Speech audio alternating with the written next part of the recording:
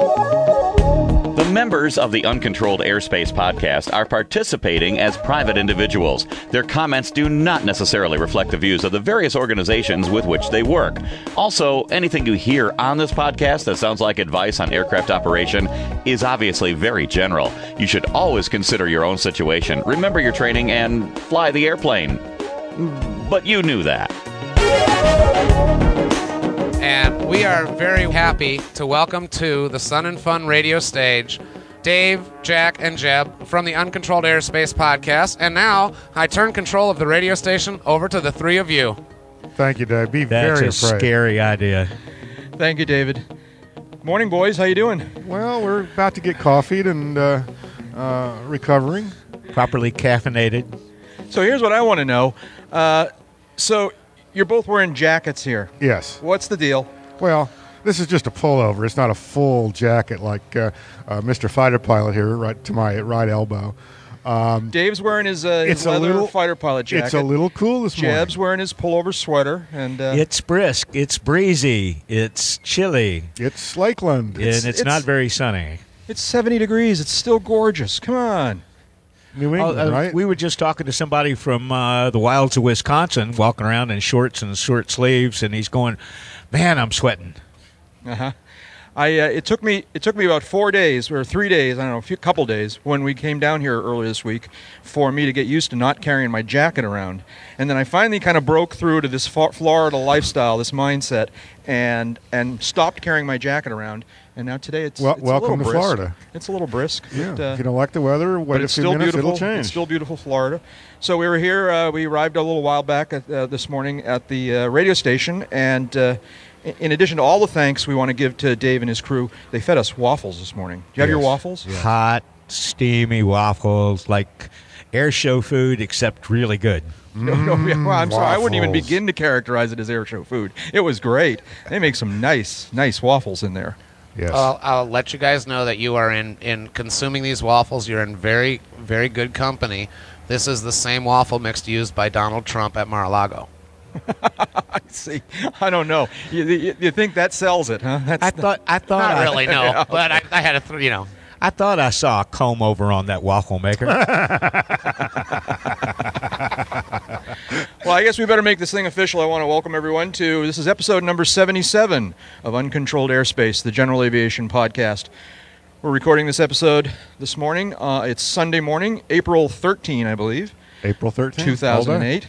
And we are on location on the grounds of the Sun and Fun 2008 fly-in in Lakeland, Florida. And, of course, we are on the deck of Sun and Fun Radio, being hosted by our friends Dave and all of his gang here. So it's been quite a week. Jeb, you had to run away and do real work. I had to kind of commute back and forth a couple of times, but certainly have seen a good bit of the show. I've not seen all of it. I don't know that anyone really can ever see all of it. Yeah. And Dave, you and I was wandering around aimlessly all week, just kind of, as the spirit, you sort of use the force, Luke, kind of thing. You were actually covering the show. It actually did look like work at times, but we tried to keep that to a minimum.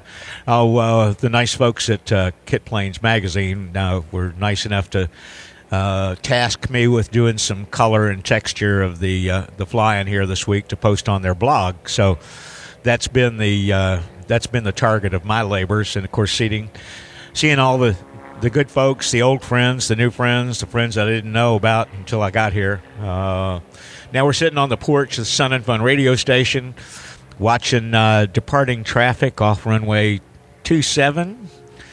And the sky's a little gray, but the noise still sounds great. It's airplane territory. That's right. It's still airplane noise, and we're not very close, if you will, to the runway or to the flight line. But we can still see the planes as they lift off. That's right. And head home from a week at Sun and Fun. And even though it's relatively early on a Sunday morning here, there are a lot of people wandering around in the exhibit area here. We see a lot of early arrivers, early risers on this Sunday morning. Early birds. A lot of the exhibits are opening up. I don't know officially what time the exhibits open, but a lot of them are open already, and there are people in the tents exploring various products and various capabilities, things to do with your airplane. So it's early, but it's definitely rolling already for this final day absolutely. of Sun and Fun it's 2008. starting to pick up, and saw a lot of people drifting in when I drifted in, and seen a lot of people be walking by. And we're a little bit off the beaten path here as far as a lot of the main attractions are concerned. They should be happy with their attendance today, despite the weather. Yeah. I have to tell you, and we're about to get a very, very good friend of ours is about to wander up onto the deck here, but I wanted to say that I've just had a great time here this week. This is only my third time to Sun and Fun, and I'm hooked, I'm telling you. I've just had a great time this week, wandering around, seeing all the stuff, enjoying the weather, talking with the friends. I'm making a lot of great Sun and Fun friends here, and that's a thrill. And joining us in the virtual hangar right now is another of our Sun and Fun friends, Now, see, I don't have my notes in front of me here. He's the head guy. He's the president of Sun and Fun Flying. John Burton's here. Hi, John. How you doing? Good morning. I'm doing Thanks fine. for stopping by. I'm happy to do it. So, how's it gone? How's the week been for you folks? It's been a long week. I bet. I'll tell you, starting out with the challenges that we had early on with the rain, problems parking airplanes, problems parking autos, really challenged the entire team. But I think the response was tremendous. I think everybody kind of locked arms and pushed forward, and I think we overcame a lot of obstacles that were far beyond our control. So I'm overall very, very pleased. Yeah, it's always a challenge to put on an outdoor event, and these rain things happen from time to time. And just watching throughout the week, your people never stopped. They just kept improving, and making the grounds better and better, and reclaiming more and more parking spaces. And like I said, I had a great time this week just as an attendee, so I'm sure I'm not alone in that. And to kind of give the flavor of this, I parked out in a big parking lot this morning. There are still some major mud holes out there. There are still orange cones blocking off the largest ones, and we parked out there on day one also, and I joke we were down by Fond du Lac. Where we had to park, but I needed the exercise anyway, walking up from there. But no, you and your team did a great job in recovering from those challenges, and obviously the show's been a success. So our hats are off to you.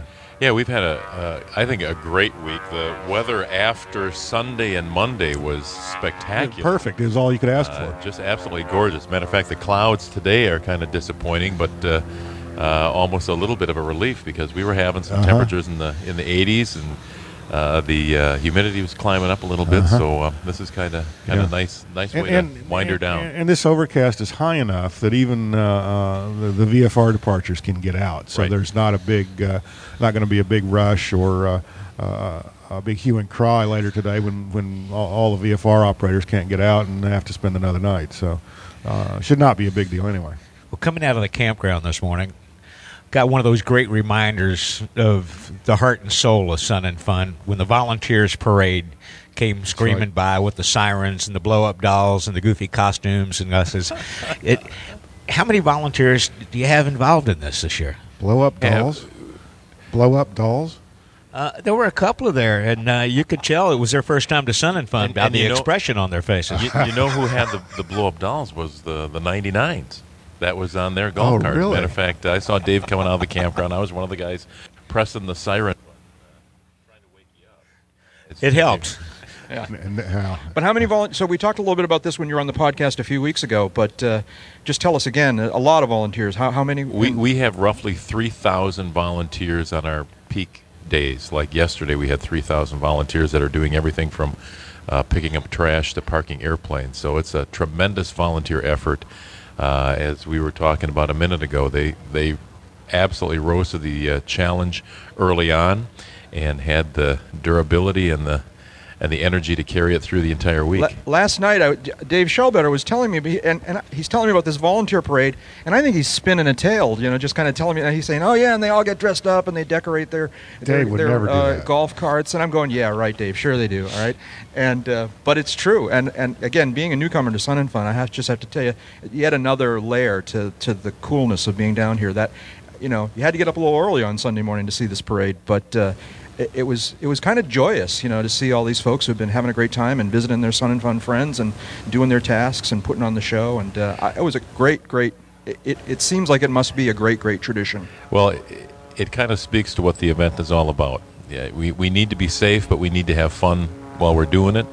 It's a real close family And the volunteers, when they're in the trenches working very, very hard, they get very close to their fellow volunteers. So it's a great opportunity. It's a great way to wind down the week, and it's a little bit of levity, much needed levity at the end of a long week. I'm tired. I think everybody's kind of tired that has been here for a while. The early challenges, when you expend that much energy, it's a real push to get through the rest of the week. But I'm very proud of how everybody came through. It's been a very safe week. I don't mean to jinx today, but we've been very safe. We've had a couple of minor incidents, but nothing. That's great. Nothing major to speak of. So we've had a really good week.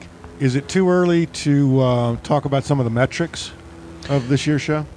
Well, I think we've been tracking. We started out behind just because of the weather and in terms of aircraft arrivals. There were we couldn't park airplanes for a long time. Did you physically close the parking areas and suggest people go somewhere else? The airport was not closed, right, but we were not accepting aircraft on the south side for a number of hours on various days of the week because we didn't have any place to park aircraft. I heard a lot of pilots who were diverting to Winter Haven or Zephyr Hills or Plant City or Bartow, wherever, and then either renting a car or trying to get transportation here. Right. But I know that it can be very frustrating when you can't make it to your destination. You got to make alternate arrangements at the last minute, and those arrangements may or may not be there. There probably aren't enough rental cars on this side of Florida. Yeah.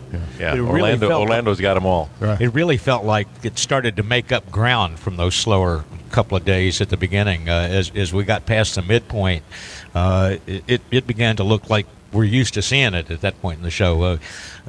Thousands of airplanes on the field. The walkways were crowded with people. The halls were stuffed. It was really gratifying to see that people didn't give up on the idea of coming in there. No, you're absolutely right, Dave. It's for me, it's been unusual to see the large number of airplanes that are still here that late in the week. Right. Yesterday, there were a lot of airplanes that were still on the field. I know we've got a lot of departures going on right now, but usually what I've seen is the hardcore aviation enthusiasts get here early, and ideally, weather permitting, they're going to arrive Saturday or Sunday before opening day. They're going to stay until Wednesday or Thursday, and then they're going to start heading out. This year, we didn't get arrivals. I mean, the aircraft parking area was pretty bone dry by opening day. And then Wednesday they started coming in as they could, and then Thursday, and the arrivals kept coming in. So I think you hit the nail right on the head. Well, yesterday was very crowded from my perspective.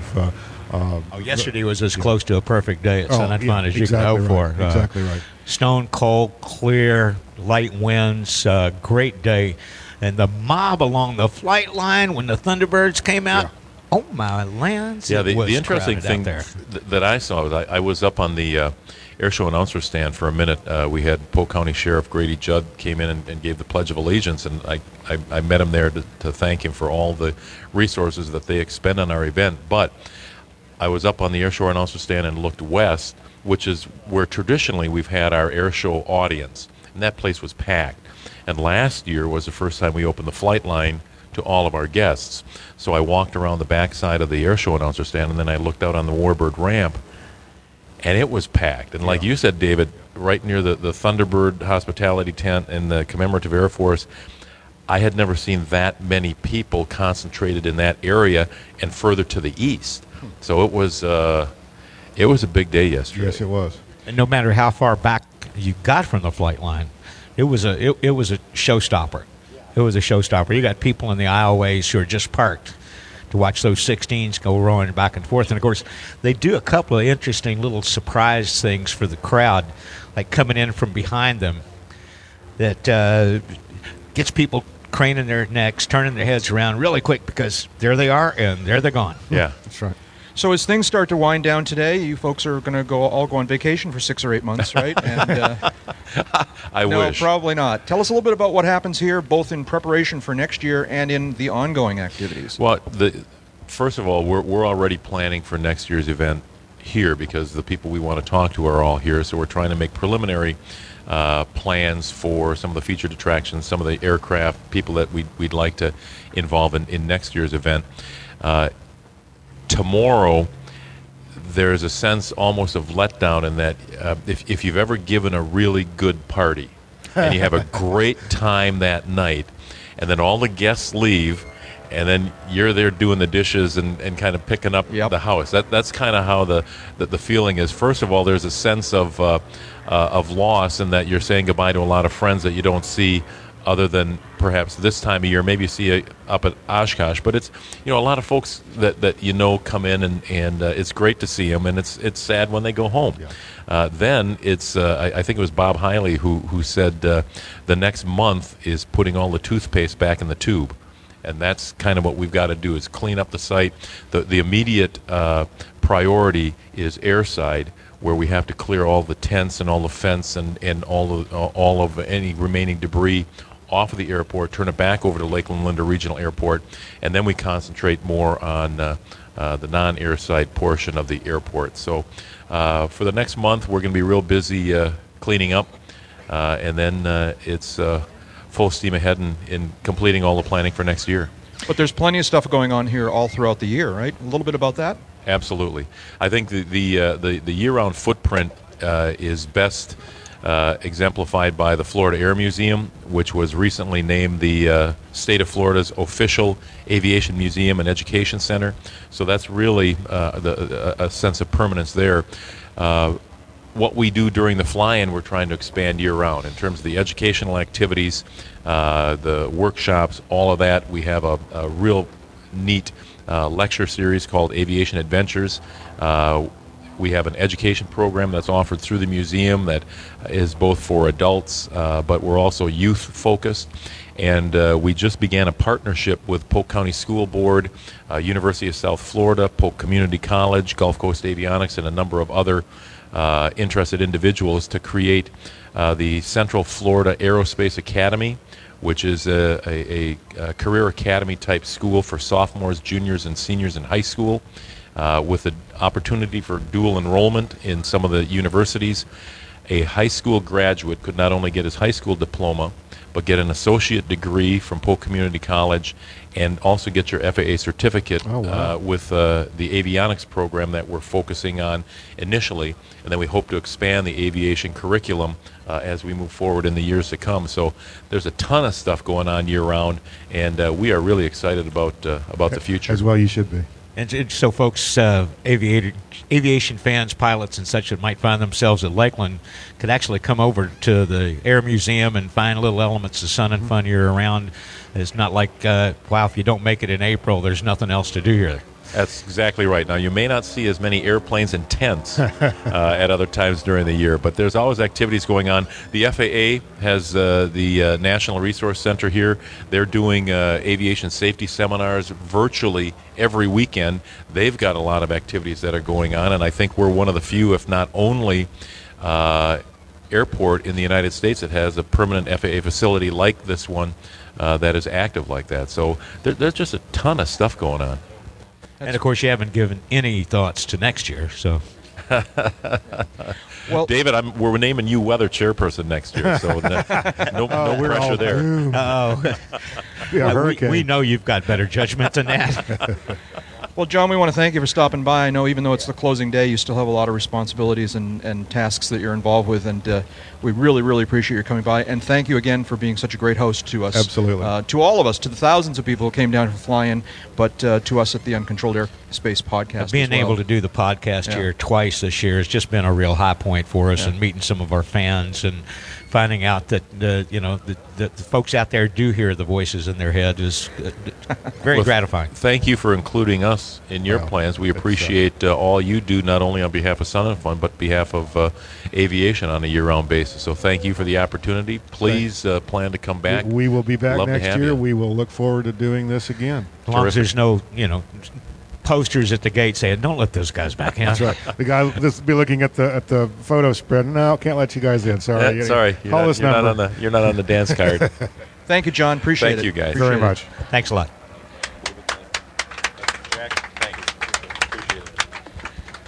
Another friend, we actually have a couple of our friends kind of hanging around here right now, but I quickly wanted to, Rick Reynolds from EAA is here. Rick's actually on a deadline this morning and has got to run away, but I wanted to say hi to him for a few minutes. Hi, Rick. How you doing? Morning, Jack. How are you? So you've been down here You guys are spies from the cold north, right? Yes, 30 degrees right now. And In Did it Oshkosh. really snow in Oshkosh it was yesterday? snowing all week. It's snowing in If Oshkosh you now. go look on the, well, I imagine it melts, with the temperatures get up above freezing during the day, but, flurries and horizontal rain. And It's April, man. I know.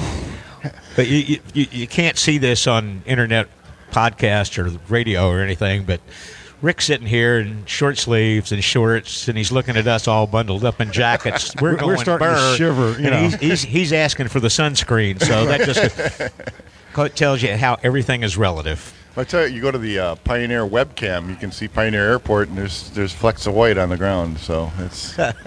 But enough of that. Well, Enough of hopefully that. it'll You had stop. a good week. Oh yeah, really good week. Yeah. What were you up to this week? Well, we were doing something different this week. We had, for the first time, we put out a daily e-newsletter, our e-hotline newsletter, and it sort of gave me a little bit of a flavor of what we go through up in Oshkosh every year, little warm-up but for without the ink and the paper Right. and the hard deadline. But Right. it was pretty fun. Had a nice crew down, and not as good as the crew we have in Oshkosh, of course.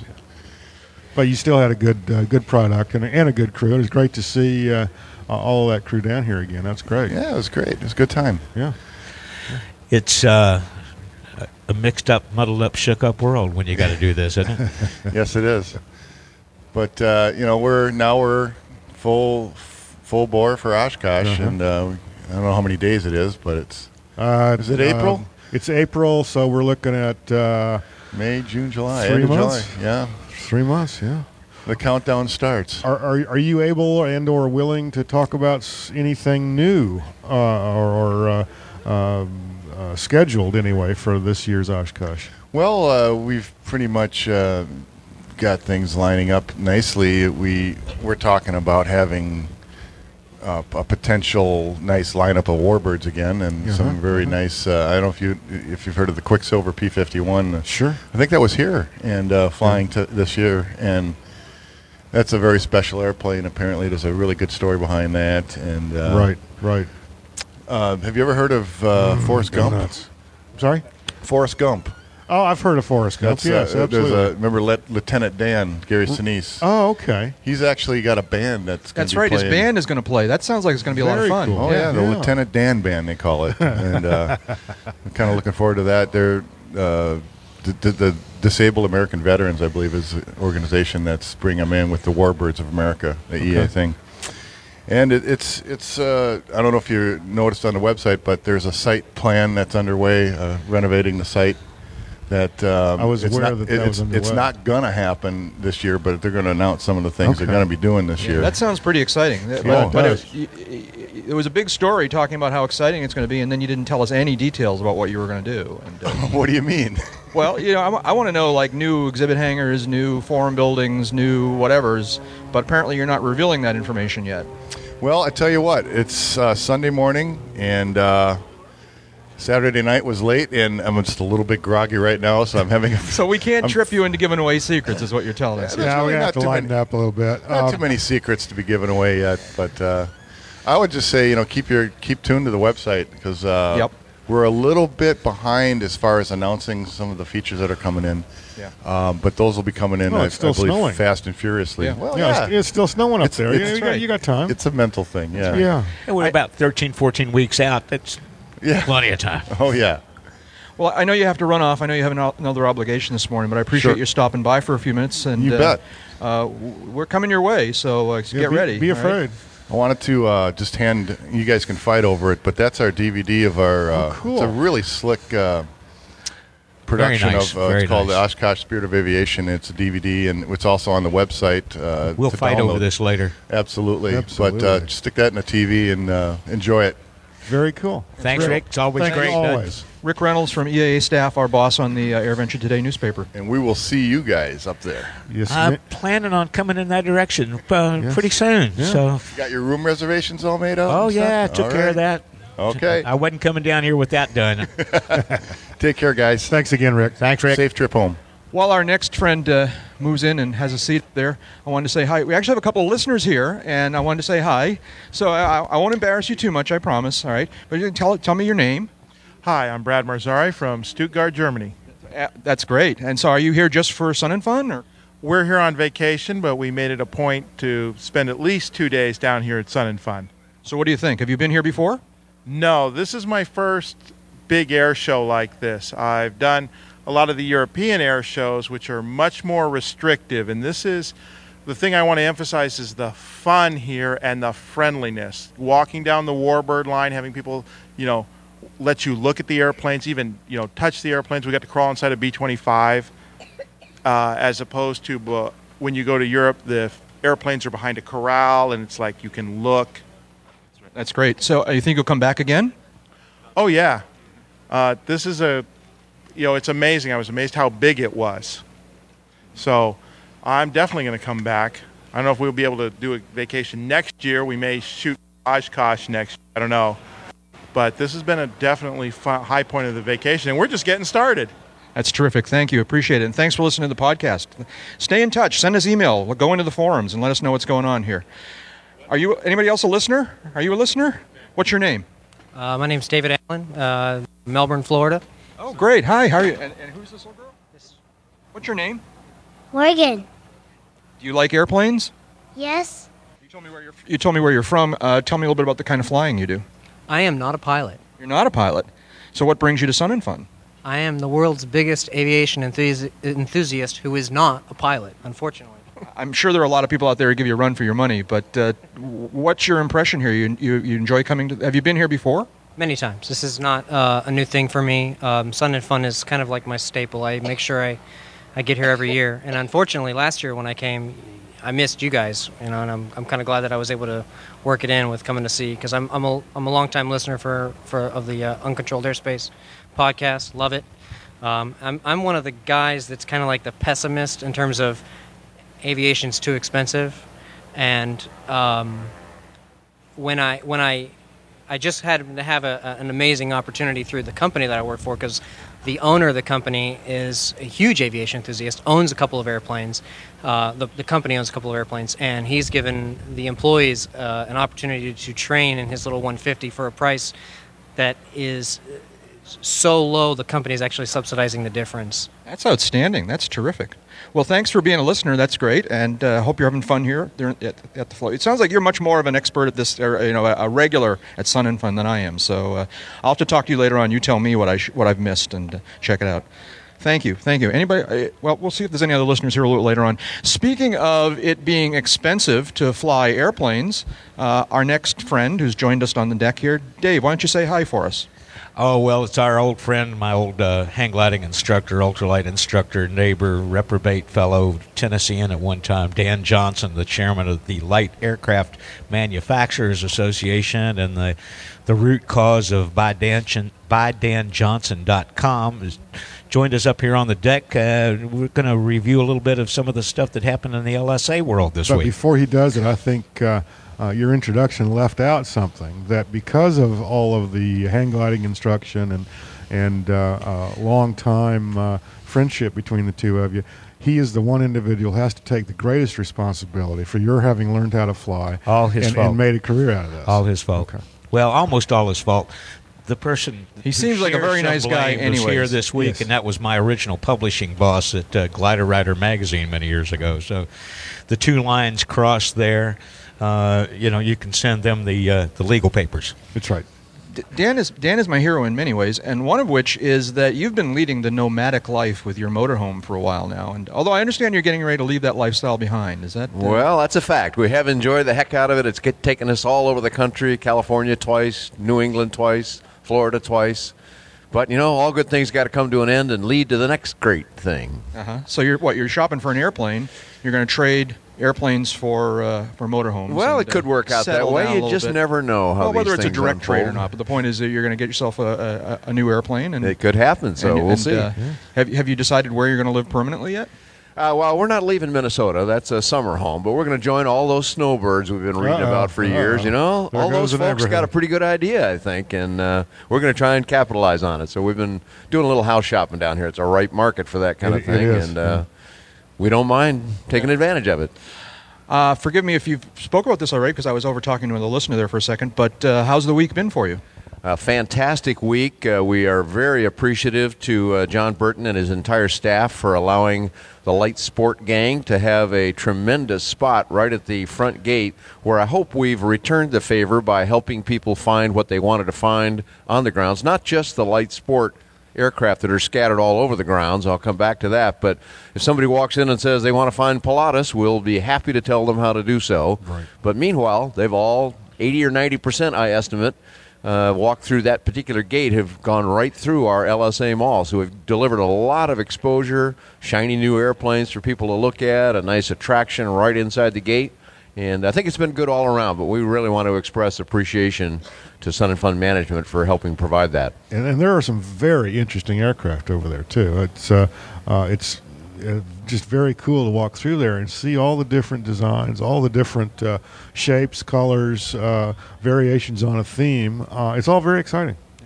One of the things I was noticing walking around the grounds, and I'd noticed this in the recent past as well, and that is that all of the, well, not all, but many of the established aircraft manufacturers are getting into the LSA marketplace, introducing either an actual plane ready to purchase or a concept of some sort.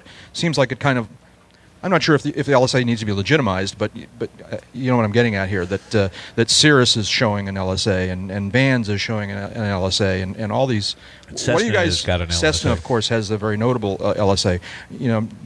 How do you feel about all these big guys getting in this market, as well as all the little folks that have been doing it? Love it. As a matter of fact, most of the LSA leading companies right today, before the actual arrival of those storied brands you just mentioned, are saying, welcome, come on in. Yeah. In fact, one of the top fellows is saying, well, we're happy about Cessna getting in and Cirrus and Vans. We're not worried about it at all. We just hope they can keep up.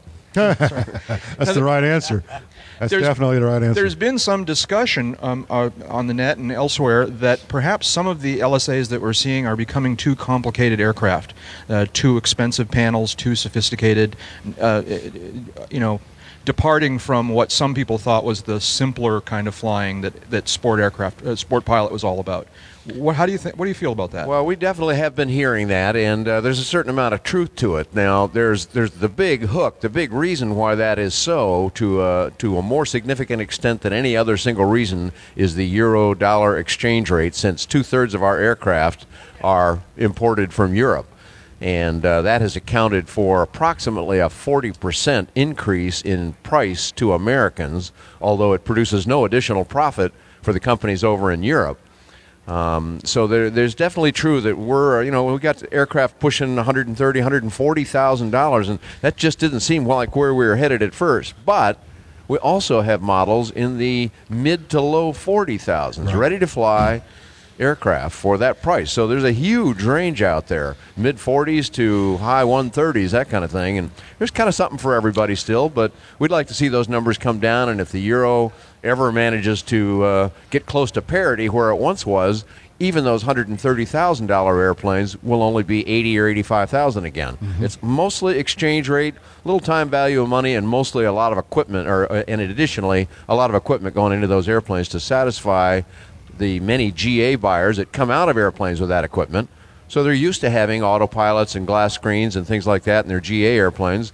And when some of those choose to go to the LSA route, they look for the same equipment. So they're kind of driving that to some extent. How many airplanes are LSA compliant now under the ASTM standards? We just added number 76 recently.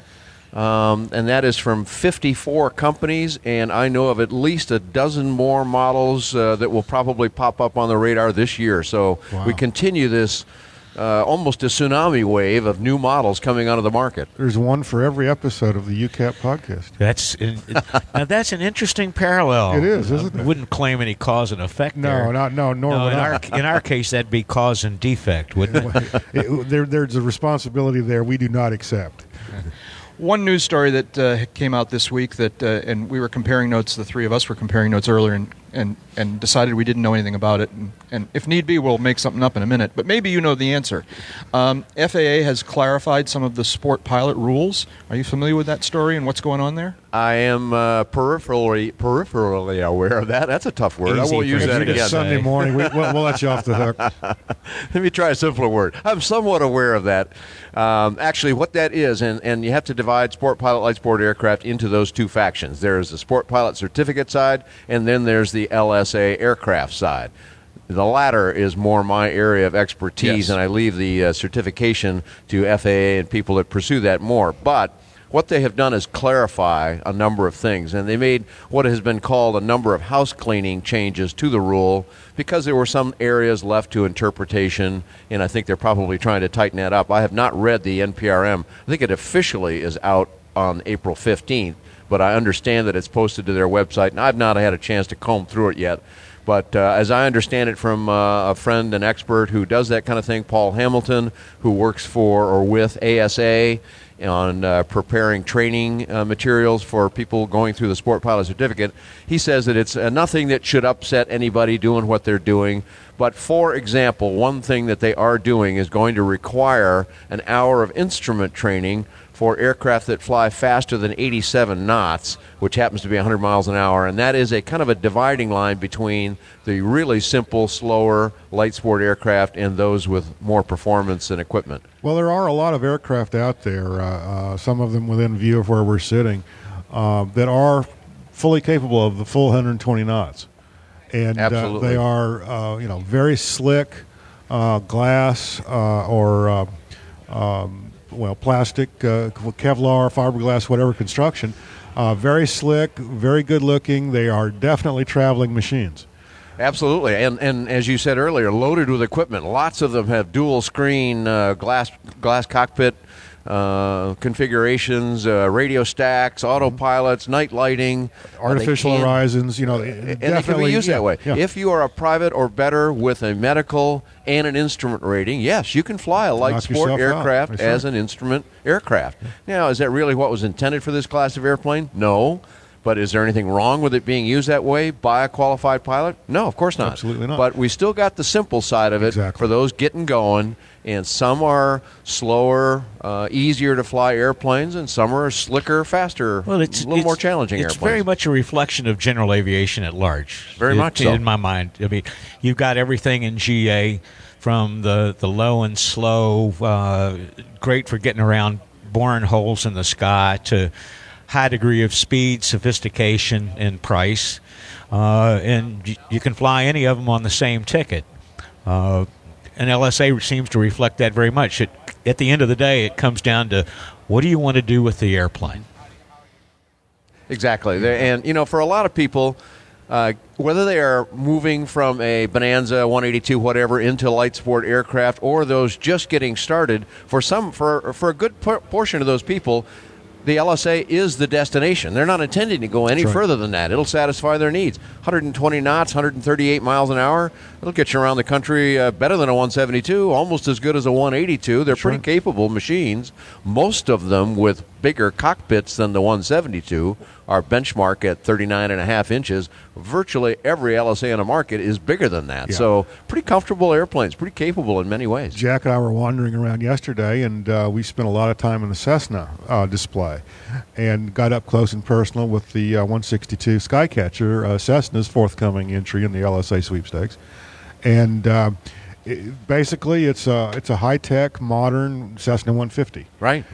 It's metal construction. There's some composite construction in some of it, but it's just a nice little two-seat, comfortable airplane. It'll probably, I'm sure, it will outperform the 150. Wildly so. Yes. Yeah. At 300 pounds or so of reduced weight over a standard 150 at about 1,650 pounds, now you're at 1,320. In this class of airplane, that 300-pound difference makes a huge difference. With basically they both had 100 horsepower. I was going to say, basically one's going to go engine, up twice as fast as the other. So big deal to take weight out of an airplane. Something we all know, but you kind of forget it because airplanes, like people, sort of gain weight over time. And as they get heavier, you don't really notice the incremental loss of performance, but the more stuff you put on an airplane, the more you take away from its ability to leap into the sky. Yeah. That Skycatcher has a really weird stick, though. The control stick is You know what I'm talking about? Yes, I do. It's sort of a yoke, sort of a control stick. Yeah, I know. It's like neither nor. Sure have you had gives you a lot of nice foot room, though. Have you had a chance to fly that? No, I've been leaning on them. They're in test pilot phase, and only their gurus there get to do that right now. And they haven't taken my bait yet that I'll offer them wonderful publicity, but I'm not done. Like they need wonderful publicity. Yeah, right. Like they need even more. Is that stick unique to that particular aircraft? It is, so far as I know. I have seen a couple of European designs not currently in the LSA community that use something similar, so it's not a brand new invention on their part. But I got in it and wiggled it around at AirVenture last year, and actually, after a couple of minutes, it feels pretty normal. You know, it's kind of like the side yoke on a Cirrus. Right. When you first look at it, you go, oh, I don't know if that's going to work, and 2 seconds into flight, you think, oh, no big deal. Yeah, I think that'll probably be the case for the Skycatcher as well.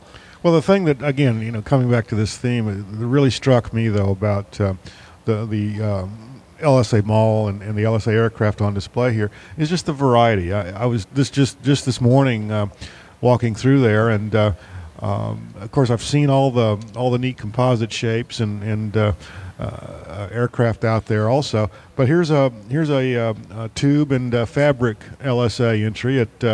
I don't recall the name of it, but it's a small 2-seat high wing, available tricycle gear or tail dragger.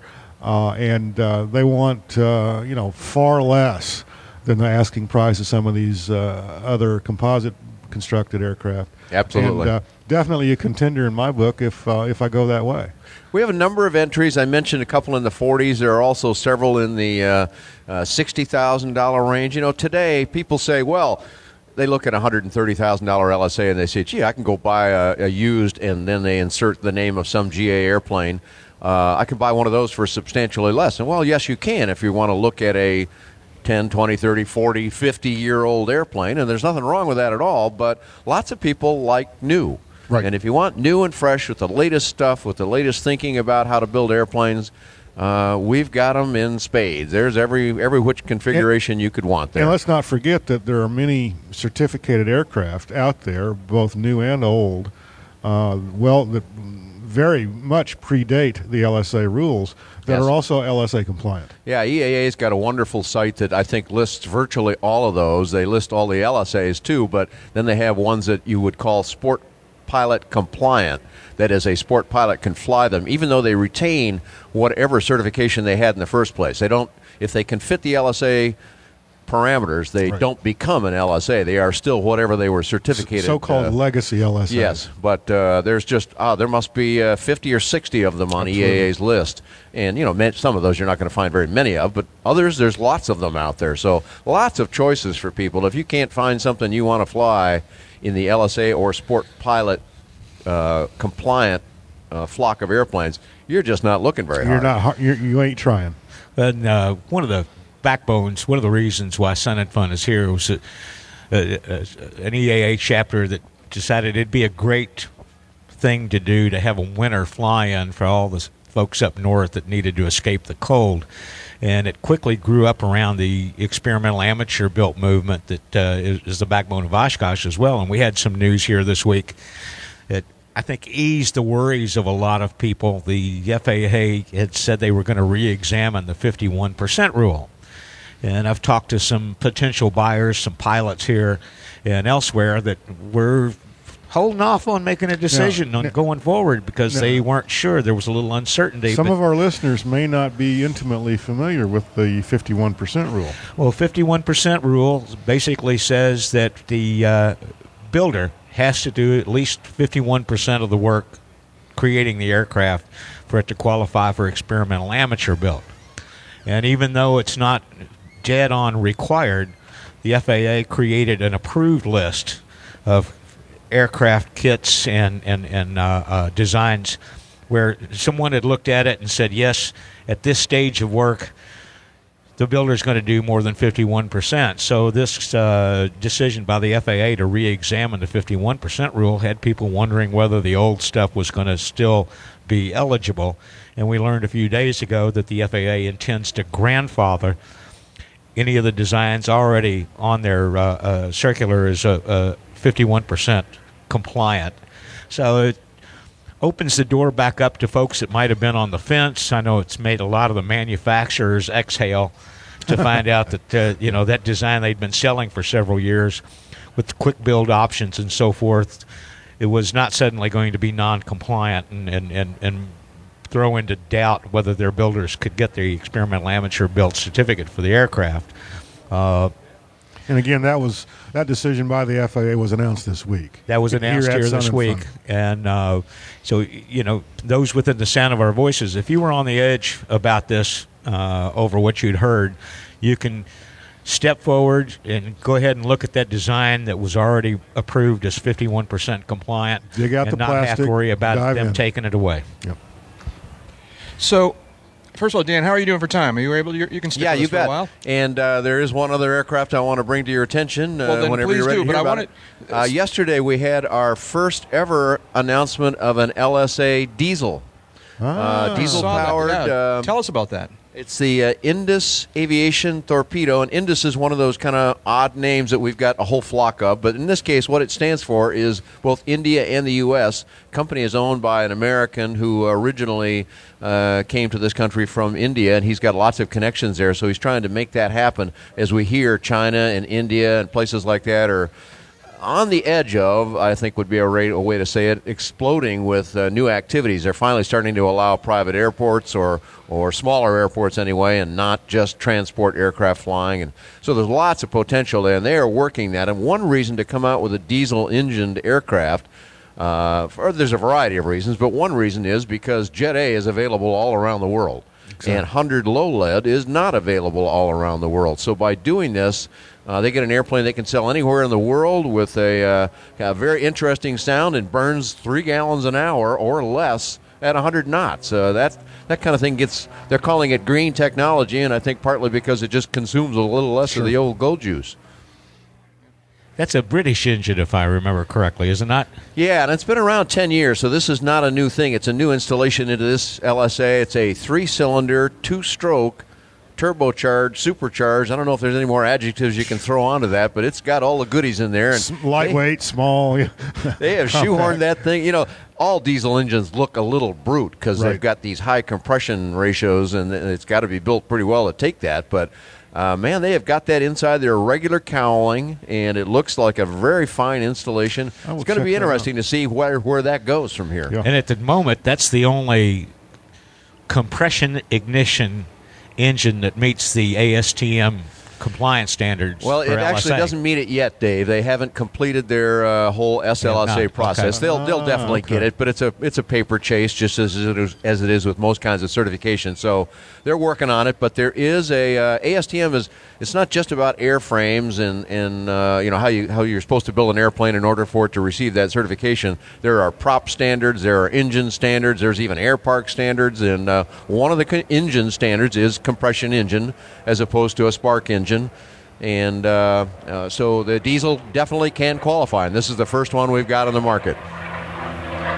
That's some great Everybody's airplane noise pausing here as looks like an A1 Skyraider Warbird. Yep, sure does. Departs runway 27 here at Lakeland. Oh, nothing like the sound of a big round engine marking its territory. Dan, we know obviously that light sport is close to your heart these days, but you've been a pilot and involved with aviation for a long time over a lot of different ground. So what have you seen here this week? Have you had a chance to look at Sun and Fun as just an airplane fan? I end up being pretty focused on my own little segment of it, as do most people, I suspect. But rolling around the grounds, I don't know how attendance or anything else is, but, man, they had huge crowds out here yesterday, and it was really interesting to see all these people probably coming out to see Thunderbird exhibition, but they got to see all of our stuff, and they got to see a lot from my area down in LSA to the manufactured area with all those neat airplanes over there. The diversity here, I've been coming to Sun and Fun for, I think it's about 35 years now, and the diversity here always amazes me. Of course, AirVenture Oshkosh is the big daddy of all of them and has most of these same representatives, but man, there is a lot of cool stuff out here. My wallet's just not quite thick enough to afford this activity. I know. I went a little bit overboard this week. I almost went very overboard. We might talk about that a little bit later, but cooler heads prevailed. That's right. Well, one of my old friends who's a regular here, saw him earlier in the week. The show wasn't even open yet. and he'd already bought a fresh in the crate, never been used B-52 ejection seat to take home with him. Now, that's what everybody's got to have. That's right. I wish I had Is one he of those. married? Well, I'm not sure. Not for much longer, probably. Yeah. You bought a what? You had me worried there. I thought maybe you wanted me to fix you up. No. I was just I was just thinking of what the wife would say. So, Dan, I'm sorry. No, what the wife would. You bought a. Where are you going to put it? It's going to put it where the mother-in-law usually sits. So we've teased you. We've teased you a little bit. We've teased Dave a lot about the fact that you were an early instructor of his. So this is the case, right? Yeah, that is the case. Now Dave has told us stories off and on over the year and a half on the podcast about those early days. But I was hoping maybe you could give us some of the truth about those early days. What was Dave like? Take us back and tell us about Dave as a young pilot. Well, in those days, both of us were, of course, young Dave and beautiful. as a young anything is an interesting concept, I guess. But, we were both young and beautiful back in those days, and we could run up and down hills with... Fearless and invincible. Isn't there like some FCC law against lying on the air? Yeah, that's right. Hey, it's just a memory now, but I recall it as young and beautiful. Okay, and I'm sticking with that story. That's right. There you go. So you were running a flight operation, a flight school. What was that like? I was in the hang gliding business at that time. I had started out in conventional aviation, flying Cessnas as a flight instructor, and did that for a while. And along came hang gliding. I was, a young broke flight instructor, like many of them are at that point. And hang gliding looked like an inexpensive way to get in the air. And I was drawn by one phrase that still sticks in my mind. I read somewhere that flights of an hour were not uncommon. And I went, wow, on no energy? That's a pretty cool thing. I hadn't flown sailplanes either at that time, but I was drawn to it magnetically, and that went through its whole explosion of activity, and then followed by ultralights and now LSA. So to me, it's just sort of moving along with the wave. But in those days, You sort of took a hang glider up the top of a mountain and you sort of slid into the valley. We didn't really know much about soaring then, so I ran a hang gliding site that had a actual tramway where we could load hang gliders onto the bottom of a tram car, transport pilots like Dave and others up to the top of a hill, and let them slide down to the valley over and over and over. And it's really a good learning method. Raccoon Mountain, a Crystal Flight Park. That's right. We were kind of an early supplier to that activity. Today it's developed a lot. There's one right down here in Florida called Wallaby Ranch, just south of the Disney complex, where they tow hang gliders up by ultralights. And they do that all day long on good days with weather anyway, and have a great time. It's a really iconic place, and so the activity continues. But back when we were doing that, and along came this interesting character named Dave Higdon, whom I met. And okay, this is the part I want to hear about. He said he wanted to learn how to fly, and we were willing to take a few of his dollars. It wasn't many back in those days. I think a lesson was $35 or something. $35 a day. That's right. So it was pretty cheap. A day? And, $35 a day. You carried the glider up the hill. They put you in paratrooper boots and knee pads. They had wheels on the base tube. You ran like a crazy man down the hill. You got in the air for about 7-10 seconds. If that, yeah. Tried to keep it level, tried to keep the nose off the ground, and the instructor went, well, that's really great. Let's take it up a little higher. And you'd carry the glider higher up the hill. Now, this was Tennessee in July. So we only instructed. They only instructed from 7 in the morning until 1. After carrying the glider up and running down and carrying it up and running down for about 6 hours, that was pretty much the end of your energy for the day. Right. You were worn out by then. When I used to go to work in the morning, I'd put on a fresh T-shirt and grab 2 more to go for the day. And before the end of the day, I'd worn and soaked them all, helping guys like Dave up and down the mountain and whatnot. And it was an exciting and interesting time. Hang gliding at that time was kind of like LSA today. Every 6 months, there was a whole new flock of gliders that would come out. Their performance was ratcheting up every 6 months or so. What was the new hot thing 6 months ago became the old antiquated toss-it-away aircraft. And in those days, at those prices, you could almost toss them away. But it was a really fascinating time, and people just flocked to it. And we had an interesting location that kind of like Sun and Fun offers a respite from the north. Chattanooga, Tennessee, where this all occurred, is about the furthest spot south in the eastern U.S. where there are still mountainous terrain. Right. So people would come south. Lots of Canadians all over the East Coast would come south for the winter, just like we all come to Sun and Fun. And here was this guy named Dave Higdon among that group. And so we had a lot of fun back in those days. Oh, we had a great time. They gave me lessons for 6 days. At the end of the 6th day, I bought a harness, helmet, went back home to Indiana. There was a hang glider dealer for Seagull across the river in Louisville.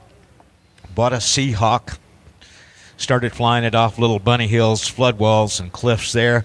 And then every 6 or 8 weeks, it was back to Chattanooga to fly Raccoon or Lookout Mountain. Then eventually over to the Sequatchie Valley, the sites at Dunlap. And what was the other one on the other side of the valley? Whitwell. Whitwell, right. And it's an interesting, there's a little interesting geography there that allows mountain ridges to run 20, 30, 40 miles in relatively straight lines facing into the northwest prevailing winds that in the days before we learned how to do circles and thermaling, we'd jump off in the right kind of conditions, and you could soar up and down those mountains for hours in ridge lift, which was, it's just a baby's ladder. I mean, you just put the glider on the right place, and up you went thousands of feet into the air. What sort of people were getting involved with hang gliding at that time? Was it across the board demographic, or was it a particular sort? No, it really cut across. Yeah. We had doctors and lawyers, and we had young guys that had no jobs, and we had everything in between. There were work programs to accommodate the ones with no money, and the ones that did have money would throw parties for the rest of us that were still trying to rub our quarters together. About 3/4 of a mile from Dan's operation was the Crystal Air Sports Motel, with a bunkhouse. Huh. And right. if you signed on to do Just keep in mind, we're on the radio here, so if you signed on to do a minimal amount of work around the motel, then you could stay in the bunkhouse for just a few bucks a day. Okay, that sounds so great. So these guys were signing up. They're moving into the bunkhouse. They're getting their chores done. Afternoon comes, getting bumpy, getting thermally. The wind's hitting the ridge. Bye, and off they went. Mm-hmm. Well, I had one of the interesting jobs there, because we just went into work every day, did our job, teaching people how to fly, buying and selling gliders and equipment and all the rest of that. We really didn't pay much attention to the weather, and that sounds ironic, but we had all these out-of-towners that would come in and just, in those days, of course, pre-XM radio, pre-internet, pre-almost everything we take for granted today, but they would get to know what the weather was doing. And when all the out-of-towners, which was what most of them were, that was a big mecca for hang gliding at that time, still is quite a bit actually, but when they would all start to just get all excited about the soaring conditions, those of us who worked in the trade would try to quietly get our work tidied up and put away and then go grab our gliders. And off we would go to whatever site was the hot one that day. I remember very little of that scene, but I do remember the hang glider phenomenon coming on. Being a powered pilot, I kind of looked down my nose a little bit at these guys, and perhaps shouldn't have. But I guess what I'm getting around to is there any kind of a museum or historical record the Hang Gliding Hall of Fame? Right? Yeah, is there some of the aircraft that were used back then, the designs, the equipment, the training, the people, the scene? Is there any kind of a historical record of any of that? Unfortunately, there is not much. One individual named Ken DeRusi worked with the Seattle Museum of Flight, I believe is the proper name of that. They've got, of course, they're up in the Seattle area, which has its own whole rich history of aviation. Sure. And he put together a fairly extensive display. What I'm not sure about is if that's a permanent display or not. I believe some portions of it remain, and they did kind of for a few months, they had a big display, and then they narrowed it down to a few of the more interesting things. So there is that, and they're kind of tucked here and there, but no, it's we've talked about it many times that there needs to be such a thing. There's a lot of written history, but the physical aircraft, and they went through this fantastic metamorphosis. But, going back to being a power pilot, that's what I was too, and you look at guys going to the edge of a cliff with a hang glider, and you do wonder if they've got their heads screwed on straight, but after you've taken a hang glider or a sailplane into the air, knowing that you've got one landing coming up, one landing approach, and after you do that over and over and over and get that down, I think it makes a much better power plane pilot out of I you. do too, and it does tend to focus the mind. People go, well, what do you do if if you blow your landing approach, well, you just don't. You start paying attention. You don't let it get away from you. And, it's done repeatedly around the country, sailplanes and hang gliders, around the world for that matter. And that's that beautiful DC-3 taking off over there. Oh, yeah. Nice big old DC-3. I still remember talking to a young man once who says, have you ever had to do an engine-out landing? Every landing is an engine-out landing. So, well, coming from hang gliding, where you get one mandatory touchdown for every free takeoff, only about 18 or 1900 power-off landings just in the hang gliders. And that's not even getting into some of the things that happened with some of the early ultralight engines that, for which all that hang gliding, dead stick landing preparation turned out to be really useful back in those days. Amen. I'm a better power plane pilot today because of all that unpowered experience. I fly around like many people who flew ultralights. I've constantly got my eye open for a landing spot. I even do that when I'm sitting in the back of an airliner, although I probably don't have much control over that. But, it's a good thing to do. Constantly keep a landing field in sight. Never a bad technique. I don't care what you're flying. That's right. And my primary flight instructor, when I finally went to get a regular pilot's license, he kept saying, you could fly your downwinds a little farther from the runway. And I was going, why? I can make that runway if the engine quits. Absolutely. I always wonder about those guys with those long, straight-in approaches. Yeah, I guess it can make you feel like a corporate bizjet jockey or something like that. But on all the instruction I did, I was constantly telling students, get closer to the runway.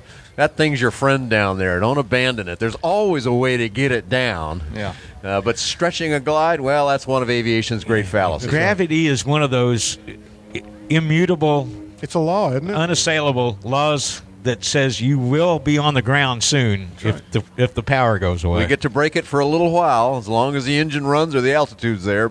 And we know why the propeller's out in front. That's to keep the pilot cool, because all you have to do is let the propeller stop and watch him sweat. It works pretty well from the back, too, though, that same way. Yeah, it does, kind of. Interesting how that works. Dan, we really appreciate you every time you join us in the virtual hangar, and if you can stick around, please do. I will. Tell us where on the web we can learn more about the Light Sport Aircraft Association and other things revolving around LSA.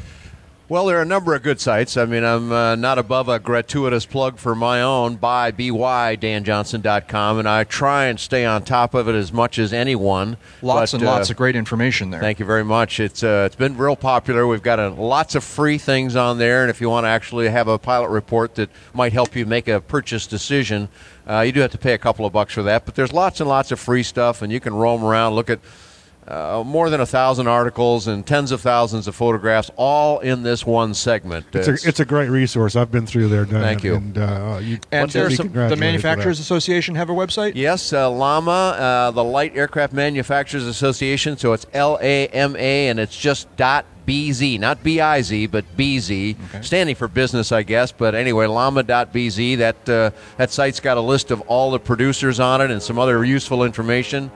EAA also does a wonderful job. They've got a lot of good stuff on their sportpilot.org website, including that list we talked about earlier about conventionally certified aircraft that are available for sport pilots to fly, and lots of other articles. And that, I would say, if you were wondering about the sport pilot certificate, that would be one of the best places to go. There's some others of us that compete pretty well for the aircraft side of it, but EAA's got that pilot side of it nailed down. And also the folks at ASA, they have really been behind this thing. And Paul Hamilton, the name I mentioned earlier, has adventureproductions.com, and he's got a lot of information. It's in the training side of things, but when you start looking around, just as with magazines, no one source has got it all.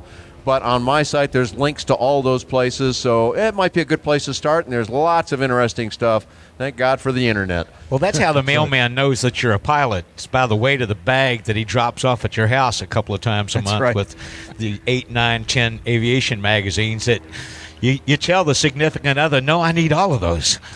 That's right.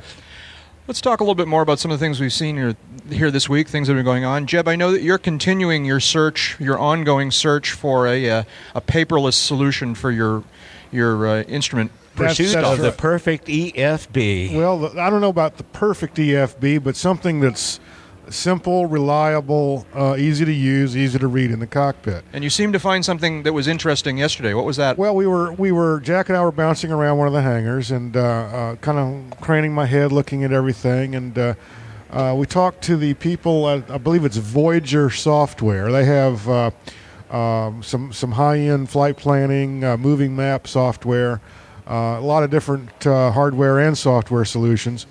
And got to talking with one of the people there in the booth, and I said, look, what I want is a box, a EFB, a tablet PC, on which I can get all of the approach plates. So, she says 50 states. I said, every approach plate in the country.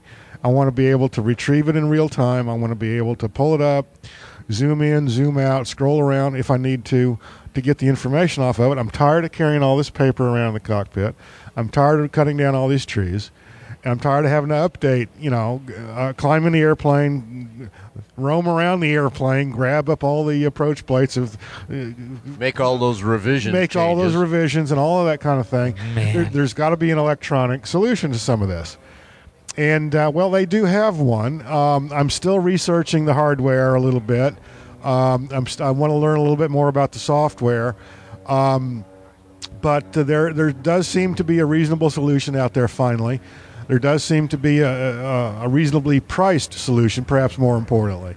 But Jack and I were kind of putting our heads together a little bit yesterday, and all of this data. That's a weird thing to see, folks. It's frightening. It's not for the faint of heart.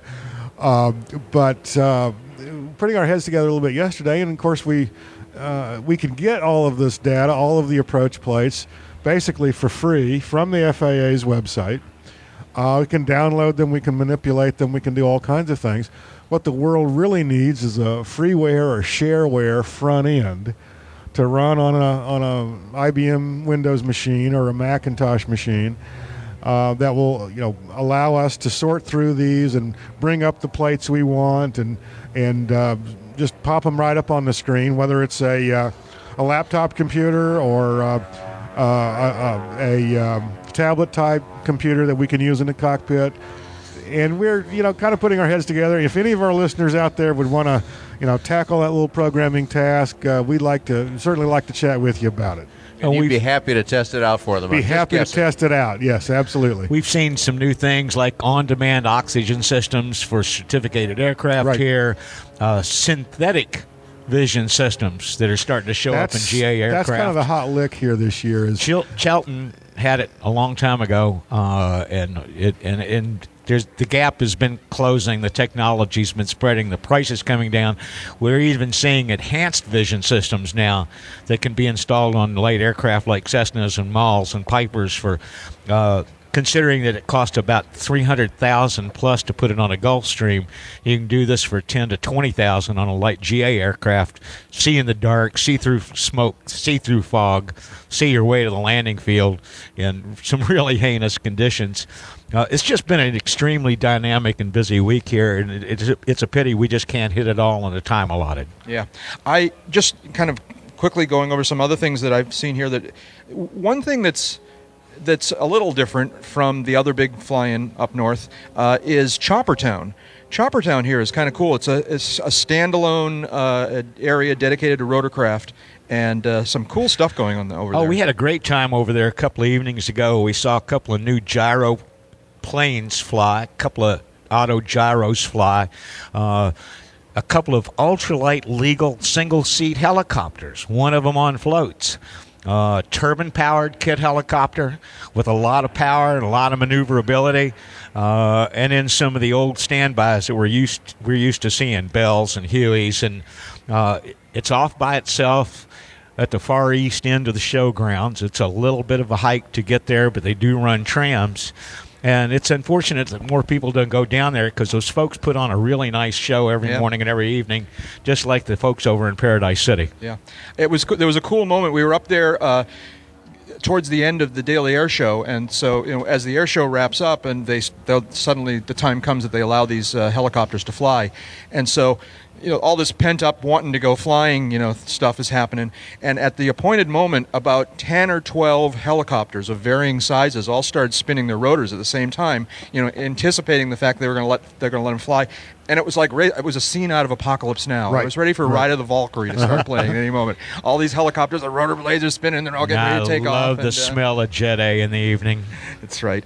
So that's a great area, and if you haven't explored it, because it is a little off the beaten path. But they do offer, if you go over to the transportation tent, right inside the main gate there, they'll run you down there pretty quick. And it's not a bad walk because you're walking up along all the aircraft camping, so you get to check out a lot of airplanes along the way. Oh, you got airplanes on the left and airplanes on the right and airplanes behind and airplanes in front of you and airplanes taking off, and it's at Airhead's heaven. Right. I'm going to interrupt for a second. The trams not only go from the main transportation tent, but there are shuttle stops all over the site. That's right. And they have the Ben Sclair and folks at Southern Aviator put on the Sun and Fun Today newspaper, and they got the info guides and the programs and everything. You get all your information out of that. Unfortunately, by the time you all hear this on the Uncontrolled Airspace website, it'll be too late for you to come this year. But in about 11 months, replay 76 and 77 to remind you what you want to go looking for in 2009. Exactly. And we're live on the radio, so some people are listening to us, and they're going to wander over there today. Those people are already here. The reason I quickly wanted to mention the reason we were up there at Choppertown the other afternoon was we were with our friend Amy Laboda, who was getting ready to get a ride in an autogyro. I wanted just to mention that Amy was in town. James Winbrand, of course, joined us on the podcast last Tuesday. Amy certainly would have joined us, but her travel schedule was such that she wasn't here in town on the 2 days we were doing podcasts. But she'll be on the podcast, I believe, later this week when we do another one. We want to congratulate Amy and her husband, Barry, on the completion and the beginning of the flight test program for their RV-10. It's just moving that project from the initial phase of the adventure to the really fun phase of it. So we hope that all goes well for them. I had the opportunity to see that project a month or two ago in their hangars. They were putting the finishing touches on it, and it's a very good-looking aircraft. I wish them a lot of luck with it. And Amy's going to give us a report. Amy's going to give us a report. We're going to record another episode later this week. You knew that, right? Cool. And we're going to record an episode later this week, and Amy's going to join us and give us a report. I'm slow, but I catch on quick on that aircraft. So, this is the only time in the history of this podcast that what I'm about to say is true, but we really are reaching the end of our allotted time here. We really have an allotment, which is probably a good thing. Yeah.